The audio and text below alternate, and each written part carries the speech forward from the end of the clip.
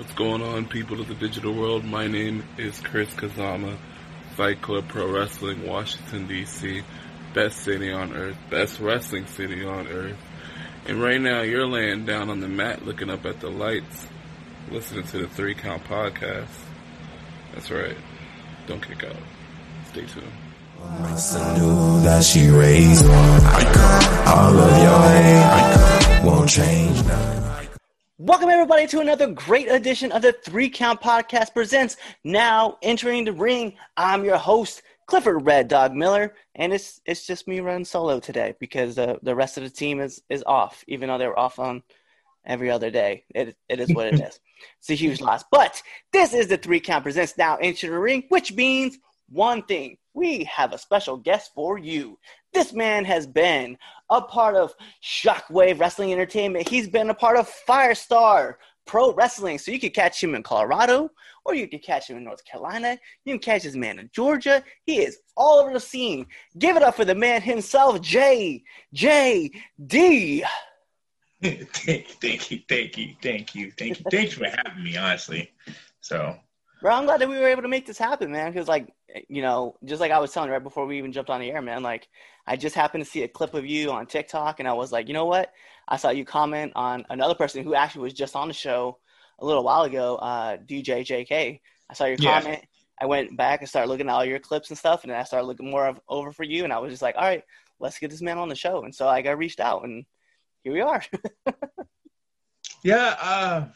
TikTok is very usual. I honestly got up there to be honest, to like help my promo stuff. So I would do lip syncing and everything else, so I get an understanding. The promo is not my best standpoint, but I can get my point across. So I was just using that as a platform to better myself. So I decided to do that. Then I was like, well, I came across some wrestlers. I was like, oh, that's a good place to start putting my other non-YouTube stuff on. So me and my students, we all decided to start doing what we do best. And I just started enjoying it because I'll get comments, or I'll have to delete the negative, or I'll see the views. And I was like, as long as people are enjoying what they're seeing, I have no problem showing. Yeah, definitely.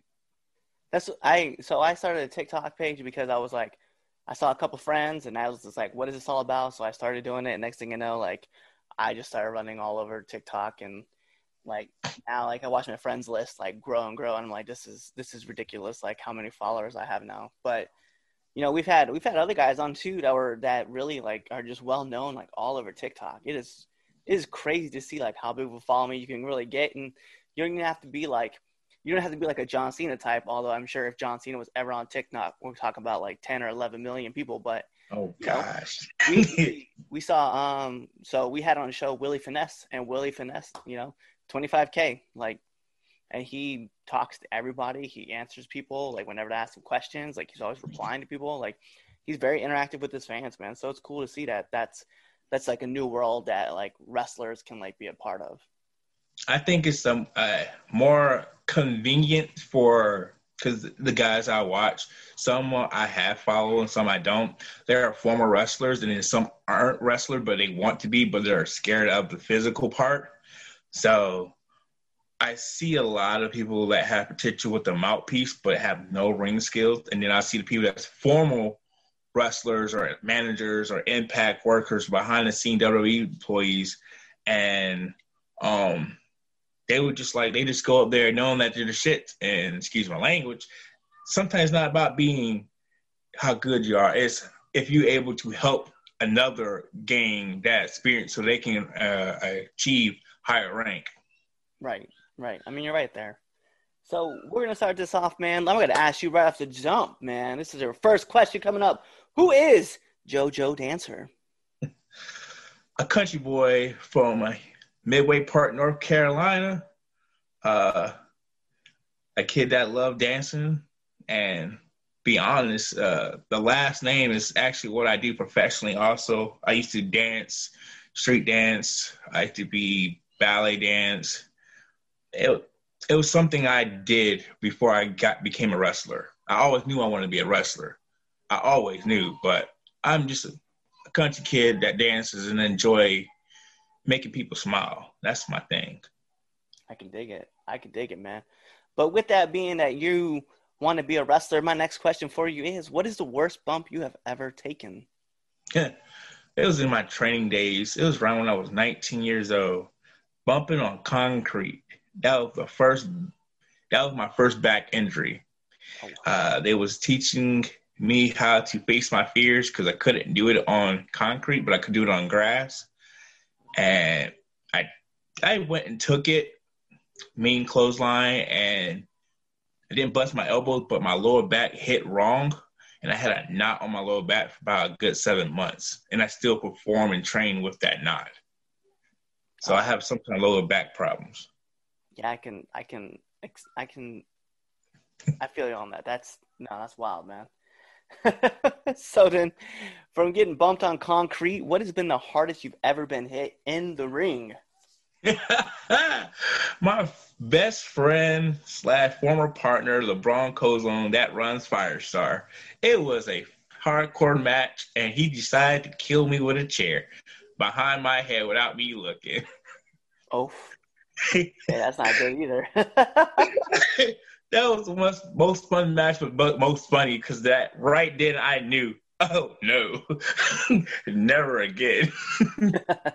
So let's get into like some of these harder hitting questions, man. Like one of my favorite things to do, and what I like to tell people is this is a show of wrestling, like about wrestling, for wrestlers by wrestlers. So it's kind of like an advice show. So one of my favorite questions to ask is, what do you think is one thing that's missing from the industry?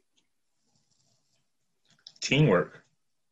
I don't care what anybody previously said on this show about this. It's teamwork, because I have seen, for doing it for 10 years, and me personally driving by myself on the road, I have seen groups of 4, I've seen groups of 5, only keep it in their circle with information that could help everybody reach the next level. And to claim that they're your friends or your brother, but you do not take a liberty to help them reach that next level, show their true potential. And there, in this industry, there's no more teamwork. There's no more. They claim brotherly love, but I'm not seeing it personally. I'm to a point of seeing, and I know this is going to hurt me in the long run, but I've been doing it 10 years, so I'm not truly, I'm happy where my state is.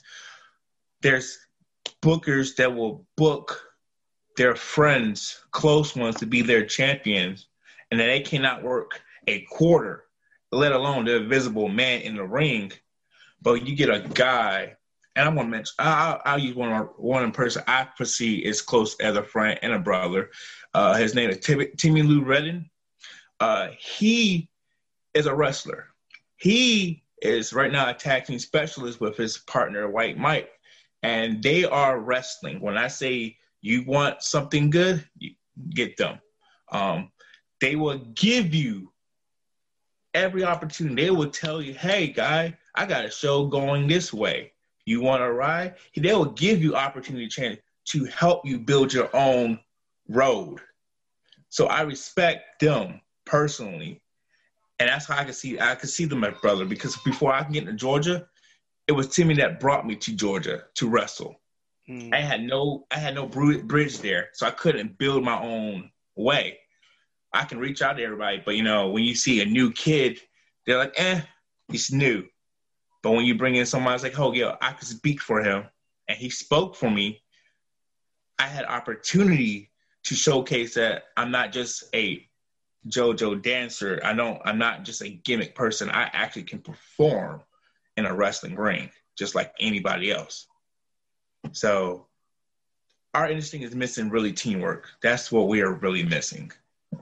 That's a great point, man. Like at first I was kind of like, teamwork, huh? And then like I can totally understand, man. Like some people really just want to like, like you said, man, they just want to push like certain people because they're like, whatever, like I'm close with that person, and that makes sense though, man. But that's unfortunately for me, man, that's not something I've run into, because like, I mean, I've I go out of my way to like talk to new people all the time and try to make new network and new connections and then talk to those guys. So, but I could definitely see like how that would be an issue where like people are all about me instead of like being about the team, like trying to help everybody grow in the business. Because it's something I like to say a lot too, is that, you know, rising tides floats all ships. And so like, no, you're right, man. That's a great point, man. I really like that one.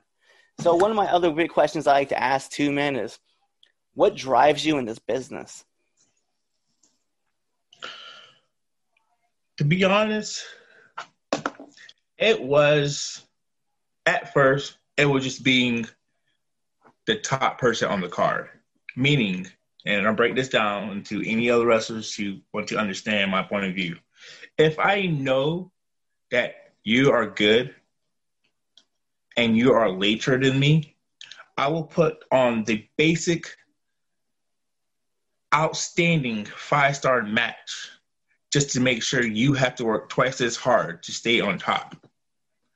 Because me personally, it's one of those, it was my competition of what, like it's a wrestling event. It's my competition to be better than you. Because you're top dog, you're main event, you're tag team champion, you're mid-card champion, you're a heavyweight champion. So I had to showcase, build my open spot to get where you're at. That used to be my goal all the time. But I've been to so many seminars and they all tell me the same thing. You don't have to do that no more. I don't need to do that no more because everybody knows of my 3 letters of my name, or they already heard of JoJo Dance, so they know I'm capable. So my new goal was, and it's going to be for the next 5 years, is become more of a tag team specialist or more of a head trainer to teach other students or any kid that wants to learn wrestling. That is now drive me more. Like tonight, I had to cancel training. It killed most of my students because we got to reset the ring up. But every Wednesday, I have at least a total of 15 heads that come. Even veterans would come and ask me, hey, how can I make this look better? What would make this me stand out this way? And these are veterans that's in at least more than me, like 5 or 10 more years. And I'll always break down, hey, you could do this. I'm a nobody to you because you've been in this business longer. But as a person that can look as a fan, as a supporter, as a friend, and as to being real with you, hey, yeah, you could do this to make it better. This will make you stand out. If you cut this out, this will make more sense. So I think me being more a teacher or a tag team specialist is driving me more than being number one. I mean, it's something that, you know, everybody talks about is like giving back to the business, man. Like you're right on with that. That's a great point to bring on as well. So now we know what drives you in the business, and you kind of already hinted at it. So I'm really just gonna ask this question, man. Where do you see yourself in 5 years? Impact Wrestling. People laugh at me when I say this, but when I discovered Impact Wrestling on Channel 55 on Thursday, that was one of I feel like it's more connections. Don't get me wrong, WWE, they do have passion. They have those ones that work and passion for it. But I feel, and when I see, even to this day, even with the empty arena or whatever, when I still see the passion of these workers, these professionals going out there, doing what they love to a point of 100%. No, there's no giving cuts. I don't feel like there's anything backlash behind the scenes, really. I feel, and I've been to Impact shows, I've been behind the scenes, and being there personally, it's like I feel more comfortable in that area than I would with a WWE area. I might feel comfortable in AEW, but then again, I want to start off with my first goal when I first got into business is to be spotted by Impact Wrestling. I know that's silly. Everybody say, why don't you shoot for WWE? Because WWE is not for me. I can say that right now. I can wrestle 365 days a year or 63, okay? I can do that. I have no problem just doing side things for WWE, but I'd rather do my time with Impact, build myself up, like Eric Young and Robbie Roode and all of them. They went in with the Impact, build themselves until they are ready to take that step to WWE. I don't feel like I won't be worth it. It just, they got R-Truth. Let's put it like, let me be clear about it. They got R-Truth. They don't need another dancer. They don't need another comedic. So me going to Impact, I can reinvent myself. I can reinvent myself now, but I can reinvent myself twice as much on Impact and have a stronger creative team behind me than I would with WWE, because I could pitch it out to them. They might like say no and give it to somebody else. And now I'm just sitting there like, dang, that could have helped me out a lot. So, 5 years. That's a great point, man. And that's a great goal too. Like, you know what? And it's something that I've talked to like other wrestlers about, and we've had a similar discussion, man. Just WWE is not for everybody. Like, the end goal is not meant to be like, hey, this is where I'm gonna sit.